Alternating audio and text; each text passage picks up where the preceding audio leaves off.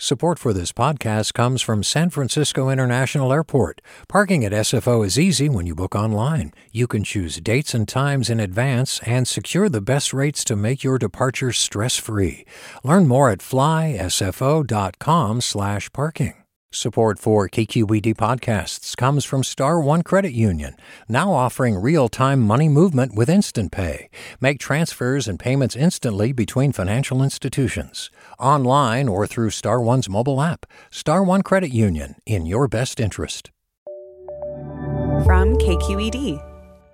This is the California Report. Good morning. I'm Lily Jamali. State officials have announced a new approach to getting the COVID-19 vaccine to people who are 65 and older. That group will be prioritized going forward. KQED's Laura Cliven starts us off with the details. The idea is to ramp up vaccine distribution to those at greatest risk of becoming hospitalized. Governor Gavin Newsom shared the plans through a PSA. Equity always as a foundation and a predicate, but now with a cohort that includes everybody 65 and over. People in the top tier to receive the vaccine, healthcare workers and long-term care residents, will still be able to get it.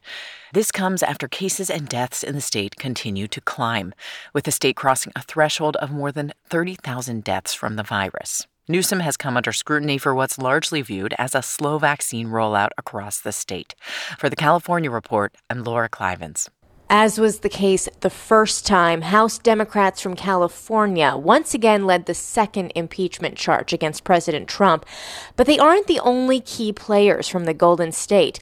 KQED politics correspondent Marisa Lagos reports most of the state's Republican members of Congress are still among President Trump's staunchest defenders. Congressman Tom McClintock of Roseville did not support attempts to undermine the election last week, voting instead to uphold Joe Biden's Electoral College victory after a violent mob stormed the Capitol. But on Wednesday, he was among the first to speak out against impeachment. I cannot think of a more petty, vindictive, and gratuitous act than to impeach an already defeated president a week before he is to leave office. McClintock spoke through a face covering that read, "This mask is as useless as our governor." He said he didn't like the remarks Trump gave to rioters before they marched on the Capitol, but called it simply a fiery speech to partisans. San Diego Republican Congressman Darrell Issa agrees. Like many Republicans, Issa equated last week's armed attack on Congress with Black Lives Matter protests last summer. Issa says with just days left in the presidency, the question is he a clear and present danger? And he clearly isn't. The president has acted substantially the same for 4 years. Of California's 10 GOP members of Congress, only the Central Valley's David Valadao voted for impeachment. But fellow Republican Kevin McCarthy, the House Minority Leader whose district borders Valadao's and who's been a loyal ally of the president, again stuck with Trump. For a closer look at McCarthy's career, here's my colleague, KQED politics editor Scott Schaefer. When Kevin McCarthy spoke on the House floor yesterday, the Bakersfield Republican said President Trump was partly to blame for inciting the insurrection, but he said impeaching the president, again, would only divide the country further. I understand for some, this call for unity may ring hollow. But times like these are when we must remember who we are as Americans. And as history shows, unity is not an option, it's a necessity. In some ways, maintaining unity within his own ranks has been a hallmark of McCarthy's leadership. He's been able to keep moderates in the party relatively content, and he's been able to keep the more conservative, the more activist members of the party relatively in line as well. That's Republican operative Sean Walsh. He says ever since McCarthy's days in the state assembly, he's used his people skills to rise above the competition. He's not in your face. He's not threatening. He's not pulling his shoe off and banging it on the table. And you feel pretty comfortable being around him. While attending CSU Bakersfield in the late 1980s, McCarthy worked as a staffer for local Congressman Bill Thomas, a moderate Republican. McCarthy was able to parlay the relationships and connections Thomas had to win a state assembly seat in 2002. Former Republican campaign strategist Dan Schnur recalls that McCarthy soon established distance from his political mentor. When he got to Sacramento as an elected official in his own right, it was clear that he leaned more conservative than Congressman Thomas had. McCarthy soon became the Assembly Minority Leader, while Arnold Schwarzenegger was governor. Duff Sondheim was chair of the California Republican Party at the time. He says McCarthy always found common ground with the more moderate governor. So I never heard a cross word between Kevin and Schwarzenegger because they would kind of work it out, and what they agreed on, they kept their commitments. When Trump got elected president, McCarthy was the top Republican in the House. Political strategist Mike Madrid, who's known him for decades, says McCarthy always keeps his finger on the pulse of his party's base and acts accordingly. And I think more than anything, that really, I think, explains his dramatic shift from being a very moderate, reasoned force within the Republican caucus in Washington to kind of one of Trump's main allies. But now, as the president's approval rating sinks and some Republicans jump ship, McCarthy is facing a potential challenge to his leadership. Madrid, who recently left the Republican Party and helped form the anti-Trump Lincoln Project, says McCarthy is faced with a crucial decision. Does he stand up and restore what exists of American democracy, or will he continue down the path of playing the political game of politics and undermine the Constitution and demonstrate fealty to a failed leader who's proven himself a traitor? Under McCarthy's leadership, House Republicans picked up 10 seats in November, including 4 in California.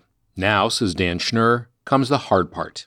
McCarthy's greatest challenge on the path to what he hopes will be the speakership 2 years from now is being able to convince those Republicans who are still loyal to Trump that he's one of them, while being able to reach out to a broader ideological swath of Republican candidates and office holders who might have become much more uncomfortable with the president's actions over the last several days. And that will test McCarthy's considerable political skills more than ever. For the California Report, I'm Scott Schaefer. Hey, I'm Brian Stelter, and I hope you'll join me on Inside the Hive from Vanity Fair. Every Thursday, I'm getting the inside take from the best reporters in the country on what figures like Elon Musk, Donald Trump, Kevin McCarthy, and Marjorie Taylor Greene are doing. I think she wants to make things happen. She wants to get legislation passed. She made clear to me that she wants to have a president who upholds Christian values. She embraces the term Christian nationalist. That's Inside the Hive from Vanity Fair. Available wherever you get your podcasts. Hi, I'm Tyler Foggett. Join me and my colleagues as we go beyond the headlines and deepen your understanding of the forces shaping our world today on The Political Scene, a newly updated podcast from The New Yorker. With episodes 3 times each week, The Political Scene accesses the sharpest minds in politics for insight and analysis about everything, from abortion rights to the war in Ukraine. Make sure you're following The Political Scene, available now wherever you get your podcasts. Almost 1.5 million Californians who are out of work have been waiting for unemployment benefits since their accounts were frozen at the start of this year. The California Report's Mary Franklin Harvin starts us off with the latest on what some are calling the New Year's Eve freeze. The Employment Development Department locked the accounts in yet another attempt to fight potential fraud. Applicants got notices from EDD saying their claims had been frozen for suspected fraud and that staff would send instructions on how to unfreeze accounts starting January 6th. The agency promised all those affected would have those instructions by today. Many were frustrated the agency didn't provide the information immediately, but EDD staggered the rollout of the guidance to keep from overloading its already fragile verification platform. To make matters worse, some people say EDD is asking for information they've already provided in the past. Even if the unemployment agency does meet today's deadline, it could still be weeks before people's payments come through. For the California Report, I'm Mary Franklin Harvin. In Los Angeles, leaders want to add some teeth to the city's COVID-19 mask mandate. The city council voted yesterday to have an ordinance drawn up that would add penalties for people who don't cover their faces as infections reach new highs across Southern California. KCRW's Tara Atrion has more on the city's new efforts. A recent confrontation over the virus went viral. The widely shared clash between employees at a Century City Mall and a maskless crowd was one reason Councilmember Mike Bonin drafted his motion.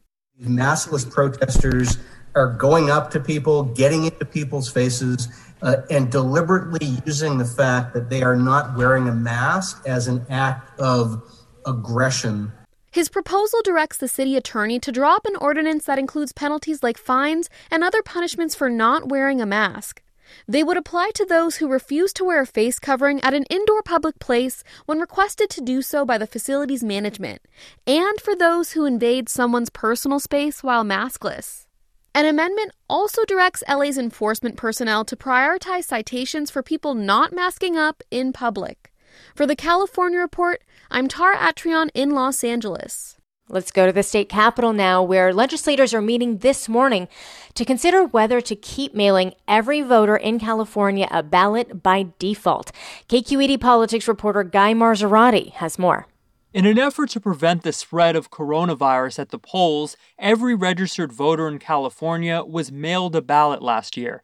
It was one of the reasons the state had historic levels of turnout without widespread lines. Because it worked out so well, we wanted to replicate that for 2021. That's Orange County State Senator Tom Umberg. He's introducing a bill to continue universal vote by mail for any election this year. Special elections and off-year elections are notoriously low in terms of turnout, and I think this should help turnout by making sure everybody has access to a ballot. Umberg and fellow Democrats have also signed on to legislation that would continue sending voters a ballot in all future elections.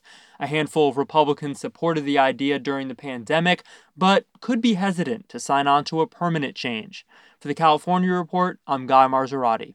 Some public defenders in California are part of a new multi-state coalition urging the incoming Biden administration to reform the nation's immigration system, a system they say is deeply unfair. KQED's Farida Javala Romero reports. Among the public defenders' demands, halting deportations for a year while repairing the damage they say was done by Trump anti-immigrant policies. The nearly 40 public defense offices also want Biden to slash the immigration detention budget and reinvest that money instead in offering lawyers to those who can't afford one while fighting deportation. Here's San Francisco public defender Mano Raju. It's time for bold action from the federal government to ensure that no immigrant faces permanent banishment without competent, skilled representation. People in criminal court have the right to a government-appointed attorney, but that's not the case in immigration court. J.J. Ramirez is an accountant in Santa Barbara County who was detained for 7 months by U.S. Immigration and Customs Enforcement. He says while in detention, he reached out to more than 100 nonprofits before he was able to find a lawyer who'd represent him. Without an attorney, I probably would have been deported and I would have never had a fair shot at all.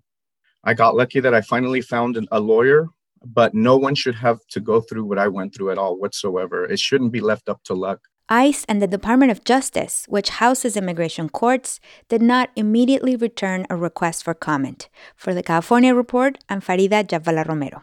California may need to buy more power this coming summer if it wants to prevent the rolling blackouts that hit the state over 2 days in August.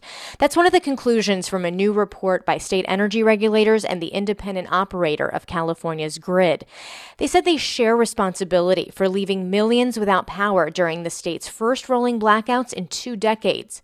Critics, though, say the problem wasn't a lack of supply. It was that California prioritized sending energy out of the state even as strains on the system mounted. So, did Californians get fleeced when it comes to power costs during the blackouts? I asked that of CalISO CEO Elliot Mainzer in an interview earlier. I'm not going to say that Californians got fleeced. I think that's a little bit too much. I think that certainly power prices increased significantly for a number of days, and that did lead to some increased costs. Mainzer added he doesn't know the exact numbers on how much more Californians paid. And that is the California Report for this Thursday, January 14th. We're a production of KQED Public Radio. I'm Lily Jamali. Thanks so much for listening. Support for the California Report comes from Earth Justice, a national nonprofit law organization fighting for the right to a healthy environment. Earth Justice, because the earth needs a good lawyer. Eric and Wendy Schmidt, whose philanthropy includes Schmidt Futures, focused on finding exceptional people and helping them do more for others together. On the web at schmidtfutures.com. And Hint, fruit-infused water in over 25 flavors like watermelon, pineapple, and blackberry. No sweeteners, no calories, in stores or delivered from drinkhint.com. Support for this podcast comes from ODC Dance. The world-class company returns for Dance Downtown, March 27th through the 31st, with 2 electrifying programs and 5 works, springing from cartoon, the news, and human connection. odc.dance/downtown. Support for KQED podcasts comes from Star One Credit Union, now offering real-time money movement with Instant Pay. Make transfers and payments instantly between financial institutions, online or through Star One's mobile app. Star One Credit Union, in your best interest. A young correctional officer. He said it was the most dangerous prison in California. Forced to make a choice. Fulfill his oath or back his fellow officers. Recognize the badge of my office. I'm Suki Lewis. From KQED Podcasts comes On Our Watch Season 2, New Folsom. A story about who gets hurt when the system that promises to keep us safe is bent on protecting itself. Find it wherever you listen to podcasts.